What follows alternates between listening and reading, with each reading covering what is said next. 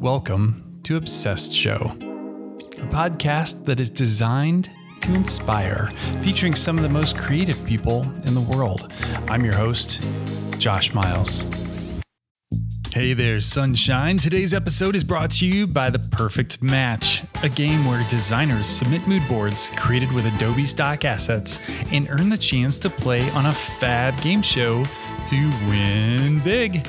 As designers, we pitch good vibes and great ideas through visuals all day, every day. But how well does our design communicate? Do clients and higher-ups really understand the work we put in front of them?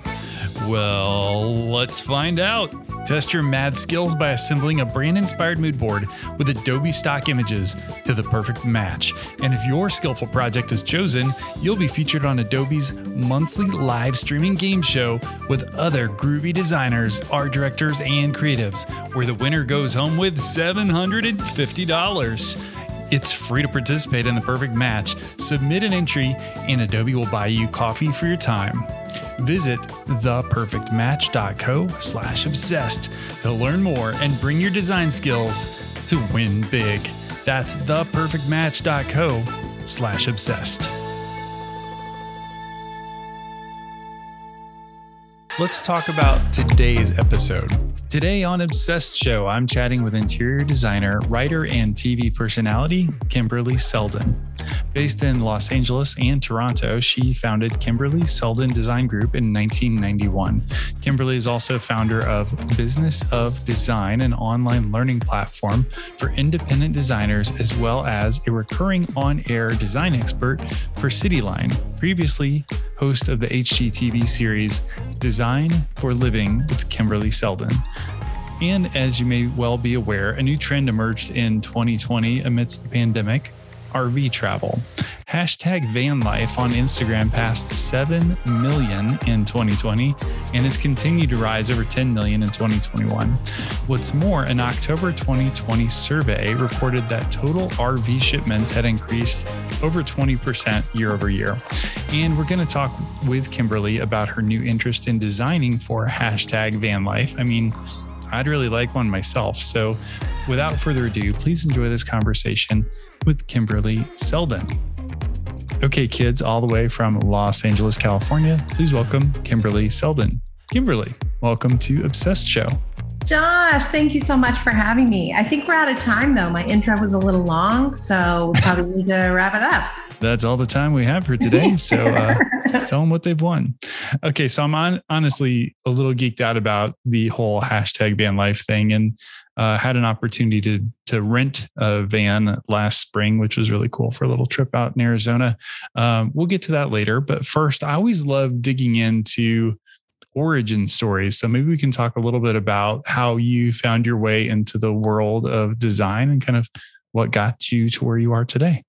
It's so funny that you would even ask that. You know, I know some people grow up thinking they're talented and they just have a knack, but it was the opposite for me.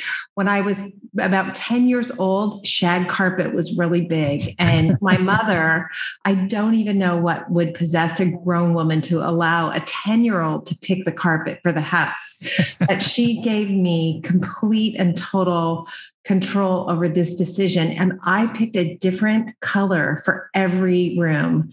And we're talking like blue in the living room, green in my brother's bedroom, orange in my bed. It was so hideous.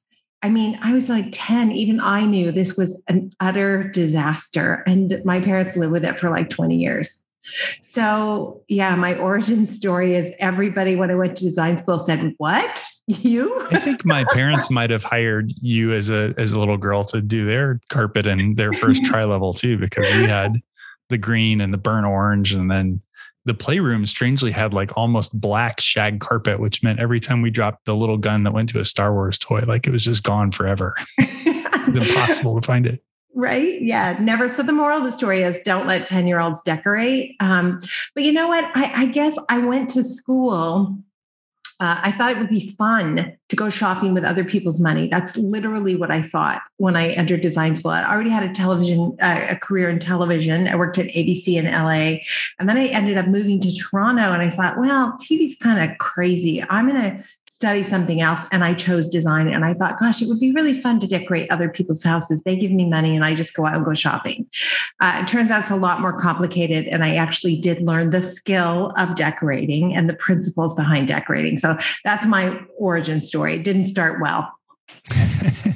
I think for those of us, we've interviewed a ton of folks from the creative agency world, and it's similar, right? Like we get a budget and we get to decide how to help clients spend their money. And it turns out it's way easier to spend other people's money than it is to spend your own when it's time to do those kind of things. But lots of fun spending other people's money.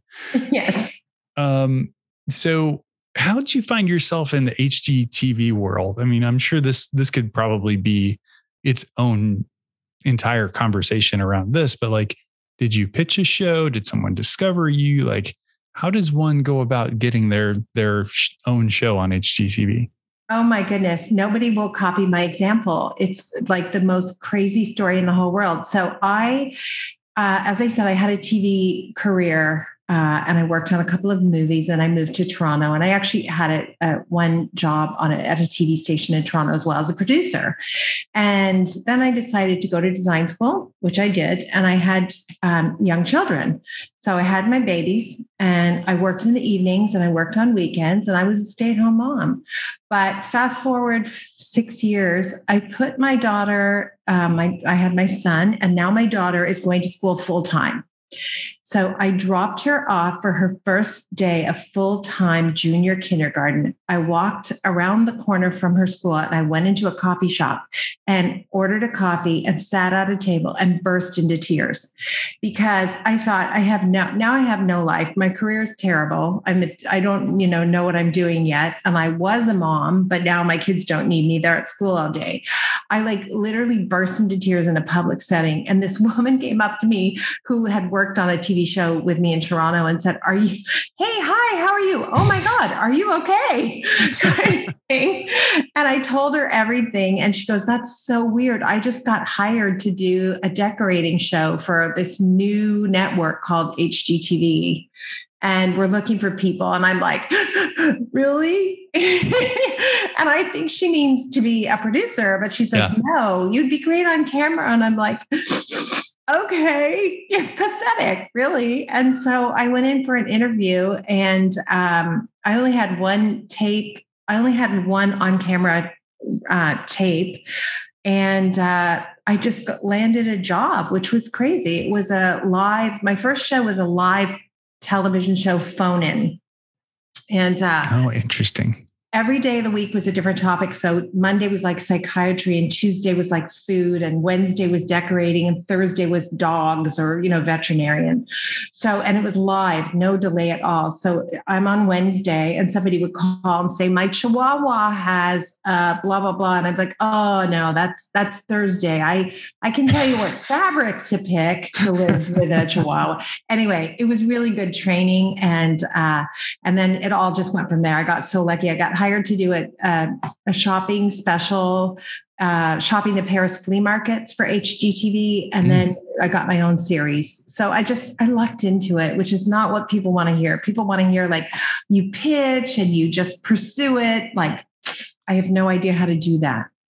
So step one is break down in a coffee shop in public. Every good thing that's happened in my life began with, it sounds like a disaster, which maybe that's just, maybe that's the Winnie the Pooh philosophy. You just go where the wind blows you. I think that's going to be the intro to the show. Oh, that's awesome. So we've had these weird themes lately on Obsessed Show. I had two lead singers on in a row, which is really bananas. And then our last interview was with the founders of Blue Dot, the furniture brand. And so we have, interior designer after that. So kind of this interior thing happening right now. We were talking to them about, new trends around COVID. And so I'm curious what you're seeing on the interior side. I know there was sort of a lot of COVID nesting going on, but what have you seen over the past 18 months or so? Well, interestingly, when it first started, I thought, oh, wow, here we go. Because the creatives usually get hit pretty hard when there's an economic downturn. Anyway, I thought, this is it. I'm going to be out of work. We'll never have work again. But the opposite happened. People were at home and suddenly they're like, we were going to do the kitchen in a couple of years, but we should just do it now. And so it started off as like a slow royal, and it turned into a like explosion of work to the point that like we're having to tell clients like we can't even think about starting anything new until the end of 2022. Like we're swamped until 2023. So that was interesting. Now the big thing, of course, is product delays. Like if you want an umbrella for somebody's backyard, you need to order it now, and you'll have it. If you're lucky, you'll have it for the summer of 2022, but you probably won't. You probably have it for the summer of 2023. It's that bad.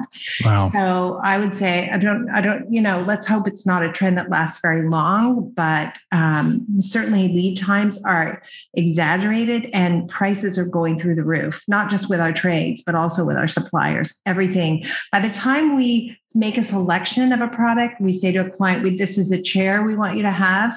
The client says yes. When we go back to order the chair a week and a half later, it's 30% more expensive than when we proposed it to the client. So it's kind of the Wild West again.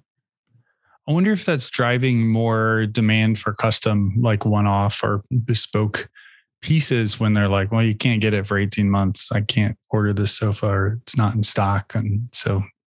But even our custom suppliers, their lead times are just as bad. Oh, really? So what we're just saying to clients is now we'll order it now and we'll see you next year. And that's just how it's just going to be the new reality for a little while. It'll eventually settle down. But if you're a creative, at least in the interior design industry, you should be busy for the next couple of years anyway. Yeah, for sure. Well, I know that I read a little bit up on what you were up to, and you were kind of focusing on some themes of escape, travel, fitness, and sanity. Are those all specifically to COVID, or are those things that were big on your list beforehand? Well, I think the first three were big on my list beforehand, but sanity, I think, is the one that got introduced during COVID. And you just, like a lot of people, I just realized like I got my priorities a little mixed up here. I'm working a little bit more. I need to put a little bit more fun and a little bit more escape into the equation. And nobody dies in my world if the project takes 9 months instead of 6 months. That this is not an emergency. So I think I'm happy that the sanity got added. So we talked a little bit in the intro about your introduction to van life. I'm curious what inspired that. Was it client driven or something that you came up with or something you've always wanted to do? No, well, it definitely ticks a lot of those buckets, right? Travel, escape, and sanity. So it turns out my very best friend who lives in Laguna Beach, in March of 2020, we were supposed to go to Bali to a yoga retreat. And of course, that's just like, we were like on the fence March 13th, still thinking maybe we could go. And everybody else is like, are you kidding? Have you even looked at the news? And we're like, yeah, but what are the anyway, we didn't go. And in her wisdom, she's smarter than me by a lot. She decided I am going to grab a Sprinter van, and I'm going to deck it out. And so she called me and said, I bought a van and I need some help and let's do this. And luckily she was really handy, and she ended up doing a lot of the work herself with her boyfriend who's in construction. So that was handy. But I got to consult in terms of the design, and then I got to try it out, which was really fun to be able to go on the road and say, okay, this works, this doesn't. Like things like you have to have a catch on the drawers. Like, fine, we have a drawer for your t-shirts, but if you don't have a latch on it, every time you stop at a stop sign, the drawer flies open and the t-shirts fly out. Or every time you turn left, all the drawers on the one side slide open. Exactly. So it was really fun. You have to draw on your expertise in terms of small spaces, because there can be no unused space and everything has to do more than one thing. So that was cool. it was satisfying in so many ways to know that in that small amount of space, you could have everything you need and take an epic road trip. So I've been able to go with her we did a road trip to the Grand Canyon, which was amazing. And then we did another trip from Nashville to Los Angeles, which was really cool. And now I have another client in Toronto who's doing an RV. So now I'm starting on that, which is great. So do you expect as these come along that you'll like oversee the building? I know you mentioned that they kind of handled that themselves, but is that something you're interested in, like at any level, being part of how it gets implemented? Oh, yeah. I love the execution. I love being involved in the process of building and I'm looking forward to doing the whole thing myself for sure. Do you think that's going to be sustained in terms of demand? Like, do you think people will only want more of these custom vans, or do you think this is going to be a kind of a quick trend? It's so interesting. I don't know. So many people went out and bought them, and so many of them are so ugly. Like, I mean, you said you rented one. I was like, really? How did that go? Right? What was it like? Yeah, it was mostly stock. The one that I rented, it was like I think it was a Winnebago conversion. So it was like a, professionally vanilla build. So, it's kind of meant for the road and meant for mobile. And so somebody had thought through all the technical stuff, but it wasn't especially Instagram worthy, where sort of what I picture in a custom Sprinter would be like kind of a beauty first thing. Yeah. Well, function first for sure in a small space, or you're really in trouble, but beauty second, I would say for sure. So I think a lot of people who have them are going to want to renovate them and decorate them and make them just right. So hopefully it'll be a trend that continues for all the people who love van life. And what was the movie Nomadland? That didn't hurt. I wouldn't think that would have hurt. So it's fun. Like, and we're so blessed in both the United States and Canada. We have beautiful national parks, just spectacular national parks. So the idea that people would actually get out on the road and see them is pretty amazing. Yeah. And the thing that I loved about it, the one that we rented, was like, we could drive to a place and then stay there and then be up the next morning and be right there. So not have to like drive all over the place and then drive back to the hotel, or just have one central place. So you can have a little bit more of a meandery trip where you don't have to just kind of be located in one central area. Yeah, I love, don't get me wrong, I love to stay in a 5-star hotel and have room service. Like, that's fun, but it's just a different way to get out there and see the world, and a just different pace. And I agree. Like, just we spent a night in Joshua Tree.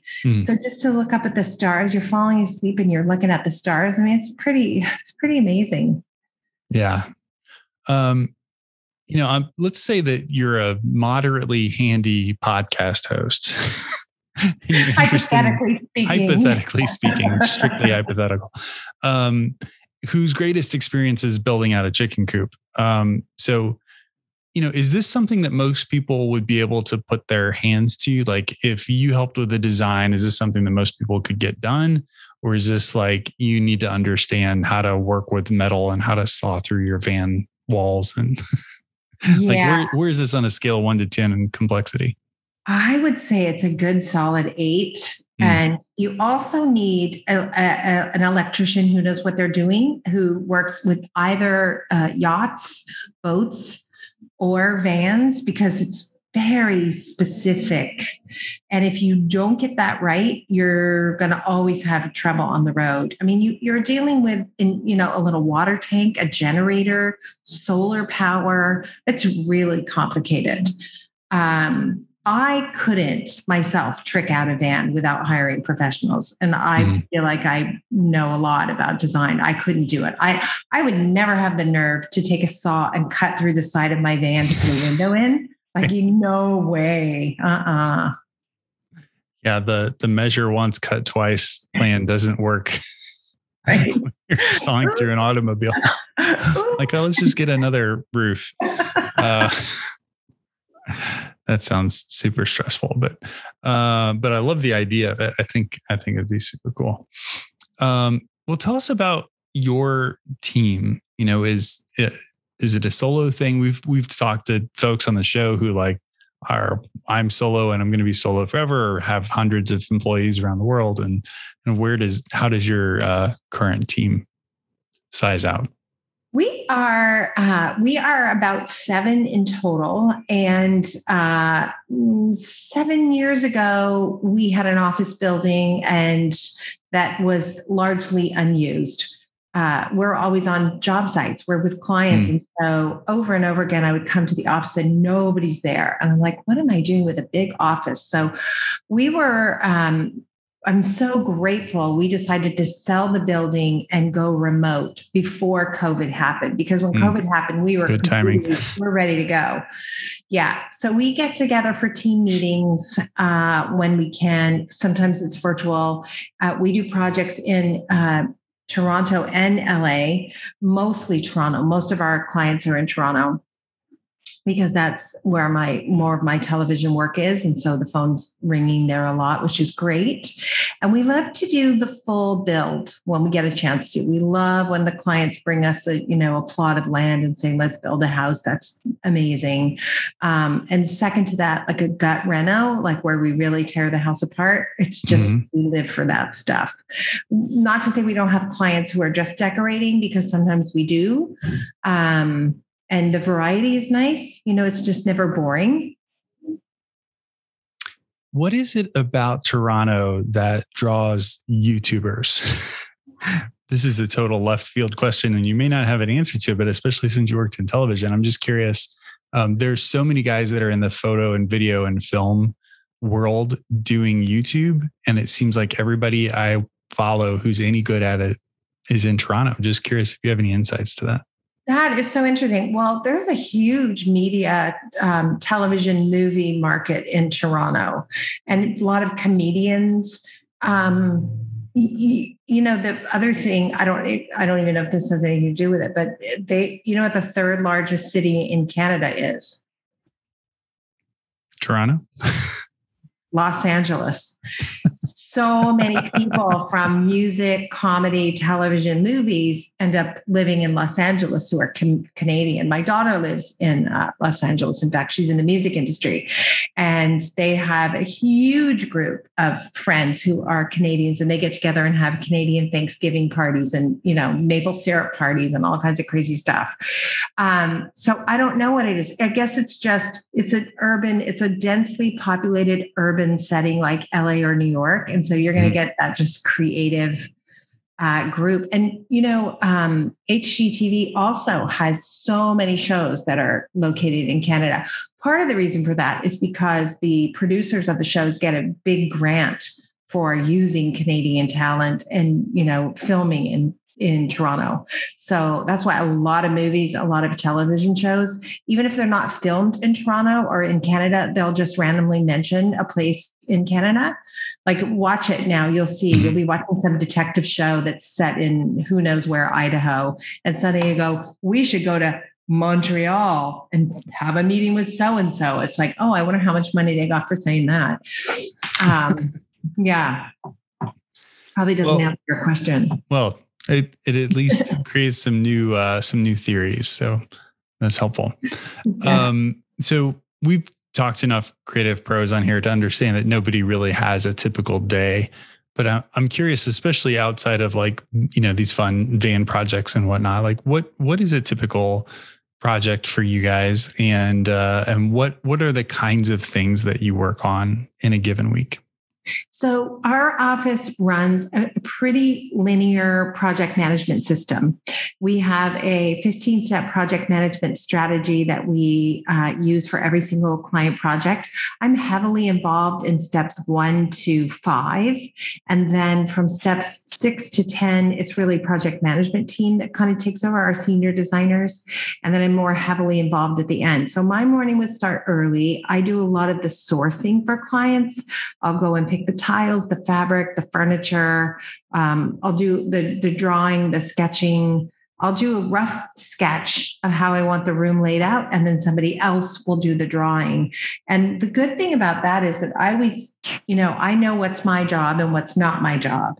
And I can sort of schedule the tasks I need to happen, where I know what you're talking about. You mentioned that some people work for themselves. It would be so hard if I had to do every single job myself, because you'd never be off. There would never be a moment where you felt like you probably could do nothing for the day, because there's always something that has to be done.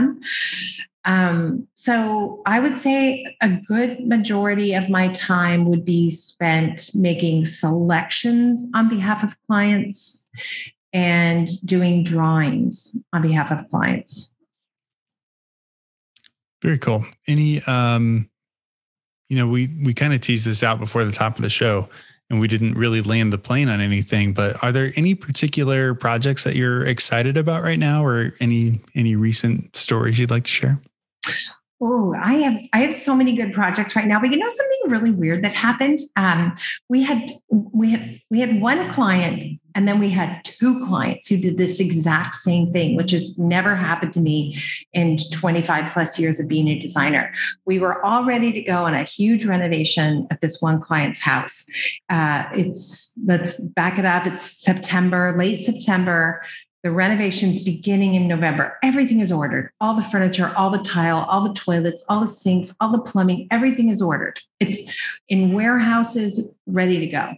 So late September, my client calls me and she says, "You're not going to believe what we did." "Tell me." She says, "We bought a new house." I'm like, "You did what?" What? Now, this is a house we ordered windows and doors for. Like custom windows and doors. Wow. So I'm like, okay, this is awesome. Like, oh my God. So she says, "We want to keep the exact same schedule. We just want to move everything we bought for this house to the new house." So that sounds easy, right? Like, oh my God. I'm sure the windows are all the same size. Right. So actually on Friday, the window company is going over to the new house to remeasure. And I'm like, "You're getting some new windows and doors because you've already given them a huge deposit. They're not going to eat it." So they're willing to adjust some sizes for us, which was really nice. That was a huge, big deal. So then I'm meeting with this other client, and we're talking about adding a big chunk to the side of the house, 3 stories, but a big piece. I tell him about the client who bought a new house, and he laughs.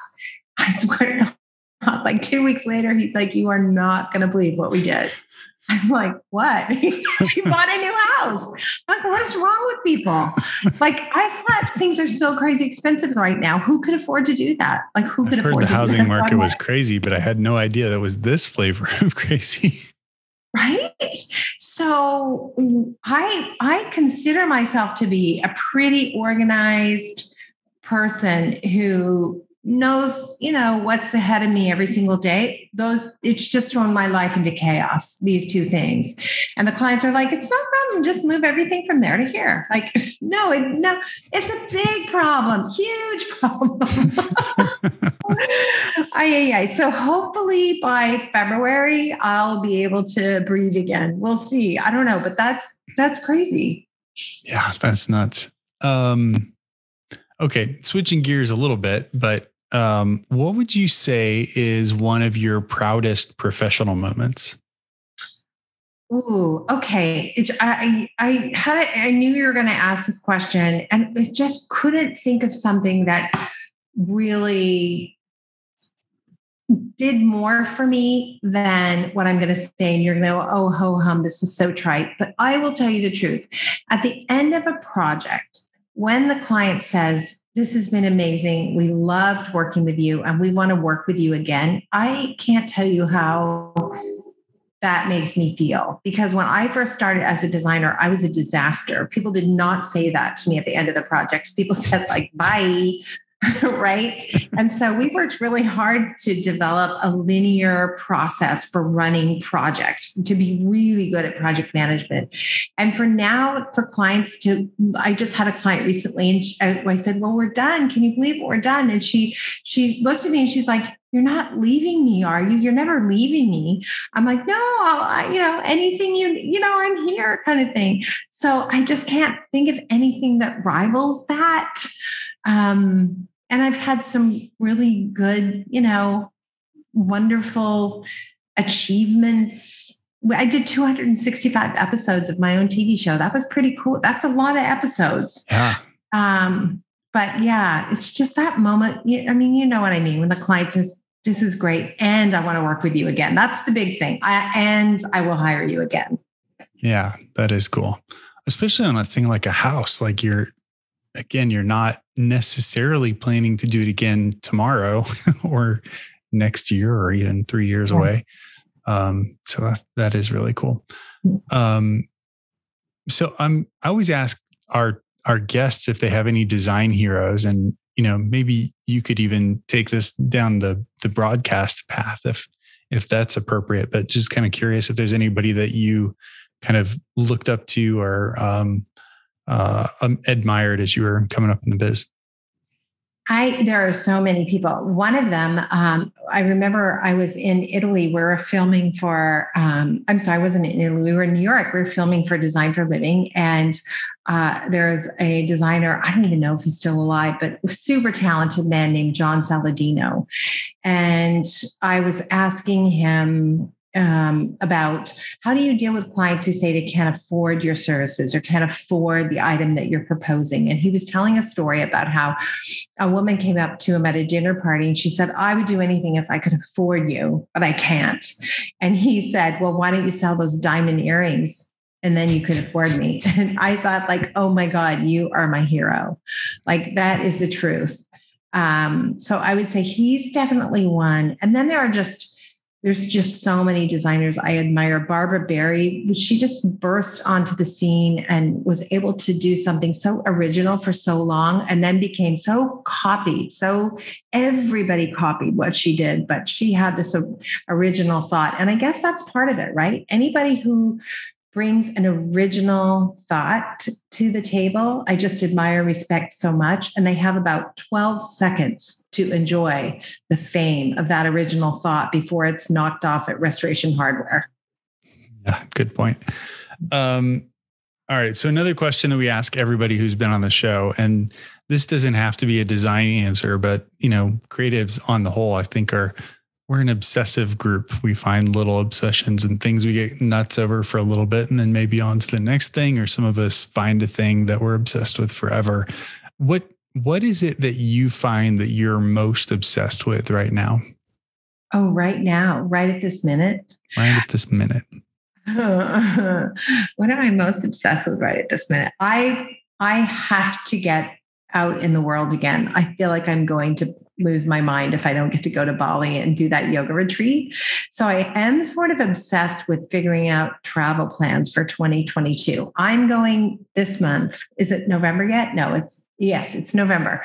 I'm going to see the polar bears in Manitoba, Canada. Churchill, Manitoba. So, and the reason we did that is because I thought if COVID isn't over, where's someplace that you could go and relatively free of people and probably pretty safe in the event that it's still like a raging pandemic. And so we said, let's go. How far north can you go in Canada and what can you see? And so we're going to see the polar bears. But I am like really looking forward to like going. I haven't been to Paris in a while and I want to go to Greece with some girlfriends. Like I just love travel. I find that that's how I recharge my battery, my creative battery. And then I come back to work and I'm a lovely person to be with again, but it's been a while. I'm the same way, definitely with travel and itching to do more of it. Although I am really curious about the Venn diagram where travel and safety and polar bears all worked into the same. Yeah, my mind is a mess. Yeah, we're talking about wild polar bears, right? Like not just in a zoo or in an exhibit. Yeah, we are not going to be going up and petting the polar bears. Apparently we're like in these Hummer tank type vehicles. Okay. But it's like, sounds like it's really, really cold. Anyway, now when I tell people I'm going to see the polar bears, they're like, did you lose a bet? Oh, that'll be awesome. Oh, that's one of my favorite jokes too.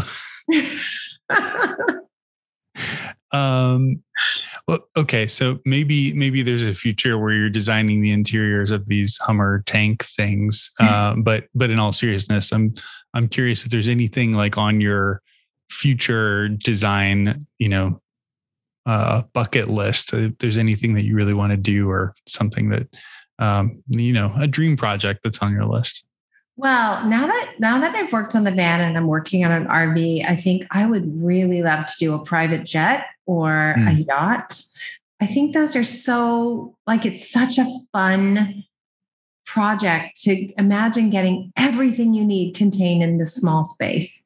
Seems really exciting to me. I love doing commercial projects. They're so different than residential, like just the level of hands off of the stakeholders is really enticing and exciting. Just the ability to just be a little bit more creative, maybe not a different shed carpet color in every room, but right. But a little bit, you can spread your wings a little bit more in terms of being creative on a commercial project than you can, I think, sometimes on a residential project. Yeah. Interesting. What do you do with the project, or how do you, get out of the mindset when something doesn't go well? Like, how do you find your way back to, either positive attitude or kind of shake off that tough situation? Man, we had a really hard situation recently where we ordered a sink for clients. Of course, we waited, 9 months for it to arrive. And it was a sink that has a drain on the right side, not in the center. Most sinks have a drain in the center, no big deal. But this one is supposed to have a drain on the right side. But when we opened the box, it was a drain on the left side. And that seemed to set off a series of unfortunate events that led to the client being unhappy. And we don't deal often with unhappy clients, but I think it was the stress of COVID and delays. And they were just so annoyed that it was the wrong sink. It didn't matter that we ordered the right-handed drain. Our paperwork is very clear on that. They just sent the wrong one. And so, it's so demoralizing and so depressing when you see a project going off the rocks. But one thing I know for sure is every single time it happens, the first thing I have to do is look back and see where I veered from my process that could have prevented it. And sometimes there's nowhere. Like the sink, there was nothing we could have done. But often there is a moment where you go, I'll just skip that step and we'll go straight to this. And then you're like, oh, what have I done? Right. So I found that being ultra responsible, trying to accept responsibility for everything that goes wrong on every project allows me to get to solution and long-term fix faster. Is there anything that you watch out for, or that you've found to be kind of like red flags for, not necessarily a bad client, but just maybe not a great fit for you? Yeah. How much time do we have? Yeah. The client who wants to negotiate your contract, like not for negotiation. Sorry, no, end of discussion. We're not having it, because I just know that's, if you're going to have a fight, that's the fight to have. Like, nothing in my contract is negotiable. And the reason that's important is because the client has never run an interior design firm. I have. So I know what's required in the contract. You don't know what's required in the contract. So that would be a red flag. An unrealistic timeline is a red flag. What else? We always ask how many other designers that they've worked with. And if, it turns out that they worked with 3 or 4 designers and those other 3 or 4 designers were all idiots, chances are we're going to be the 5th idiot. So we no, thank you. Those are the big ones, I would say. Yeah. Is it scarier that they've worked with 4 and, they're not saying kind things about them? Or is it scarier if they've never worked with a designer before? Such a good point. Yeah. I don't know. Neither are ideal. If they've worked with other designers, we always ask who it is. It's a pretty small world. And so they'll say somebody's name because they'll say, oh, I don't want to say. We'll say, no, we have to know. And occasionally I'll think like that person is an amazing designer. So if they weren't happy with them, they're not going to be happy with me. Or I'll think, okay, we've worked for other clients who had that person first and they were a disaster. So maybe it's not the client this time who's at fault. Maybe it is that person. I've also phoned up designers and called them and said, what was Mrs. Smith like? She's calling our office. Oh my God, you wouldn't believe it. This happened, this happened, this happened, this happened. Okay, thank you very much. Or they'll say, we've worked with other designers, and we'll say who, and they'll say, oh, a person at Restoration Hardware or a person at Ethan Allen. Okay, that's not it. That might be a designer, but really that's a store salesperson. That's not what we do. And then the person who's never worked with anybody, you run the risk, don't you? That you just have to be really careful. You really have to manage our expectations at every step of the way. Yeah, definitely. Is there anything that you see kind of out in the market? And you've alluded to a few things, but I'm curious if there's other things in the design space that just kind of like drive you nuts, either commonplace things or trends or, other things that drive you crazy. So many things. Oh my God. Yeah. I would say you should never hire a designer who doesn't have an opinion, but, I'm really over a white kitchen with white Carrera Marva countertops. Now that we've done 107 of them, it's like, please don't ask us to do it again. Like it's too much. You remember the movie, what was it called? As Good as It Gets? No, the other one, the one with Diane Keaton and Jack Nicholson, and it's set in the Hamptons. It wasn't As Good as It Gets. It'll come to me in a minute. That kitchen was beautiful. And for like 5 years, everybody wanted that kitchen. So we're like, again, we're doing that kitchen. So just repetitiveness and redundancy and doing what the neighbors did, that's kind of exhausting.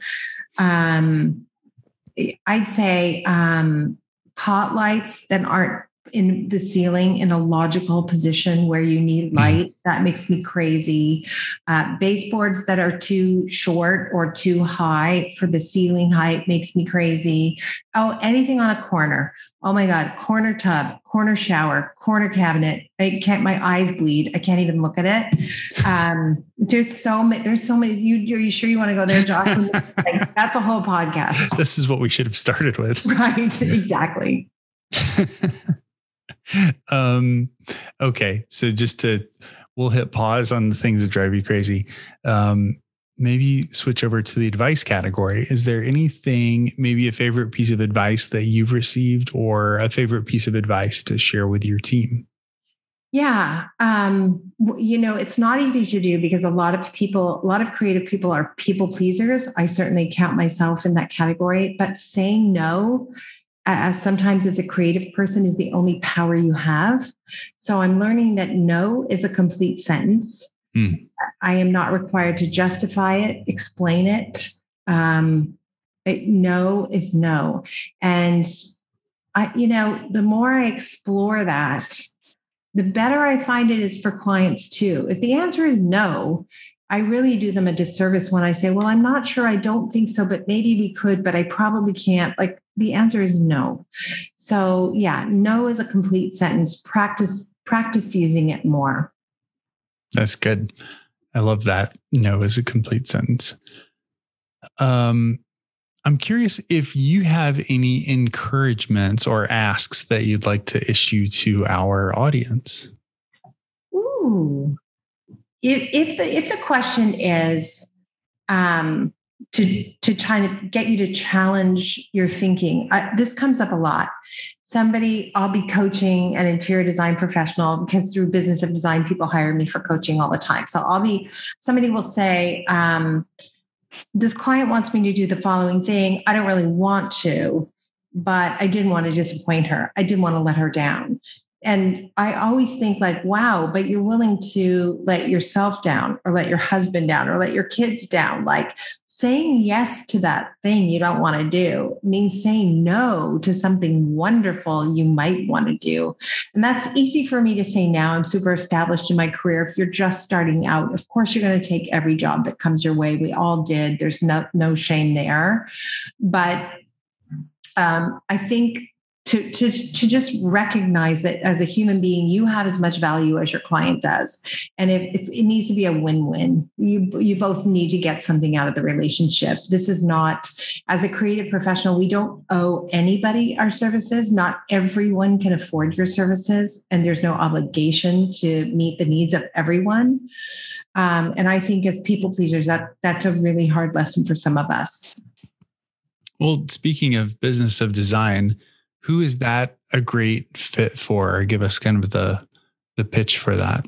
Well, Business of Design started organically because I mentioned when I first started as a designer, I was failing so miserably. I desperately wanted to make my clients happy and do good work, but I just kept disappointing them over and over and over again. Timelines, budgets, it was all a disaster. So I ended up hiring this business coach, and she finally convinced me, we worked together a decade, that you need to be reliable like a bank. They need to know when they hire you that they're going to get from A to B in a relative, normal amount of time, and you've got to manage their expectations. And here's how we're going to do it. So at Business of Design, we teach the 15-step project management strategy to interior design professionals, how to run the projects. You launch it. If you launch a project strong, you can end a project strong. But if you don't launch it right, it's over. And what we did is we just share the entire 15-step process. And in fact, in January, we are going to be at Las Vegas Market with 3 morning seminars where we will teach the Business of Design 15 steps. And we would love to have anybody who's running an interior design business or an architecture business or landscaping business. We'd love to meet you and work with you. Awesome. Well, before we let you go, let our listeners know where they can learn more about you and Business of Design and anywhere else you are on the interwebs. Awesome. Okay. So Business of Design is easy. businessofdesign.com. I'm easy too. KimberlySeldon.com is pretty easy. If you are in the mood to watch some decorating on TV, check out CityLine, cityline.ca.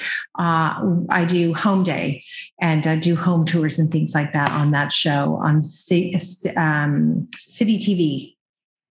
Awesome. Well, Kimberly, it was great chatting with you and learning more about your design practice and all the things that you have going on.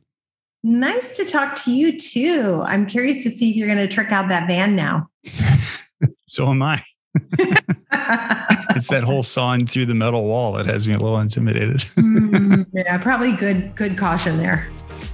Well, thanks for being on the show today. And thank you for being obsessed with design. Thank you, Josh. Okay, kids, that's episode 168 in the books. For all of today's show notes, head over to obsessedshow.com. Thanks again to The Perfect Match for sponsoring today's episode. Visit theperfectmatch.co/obsessed to learn more and bring your design skills to win big. That's theperfectmatch.co/obsessed.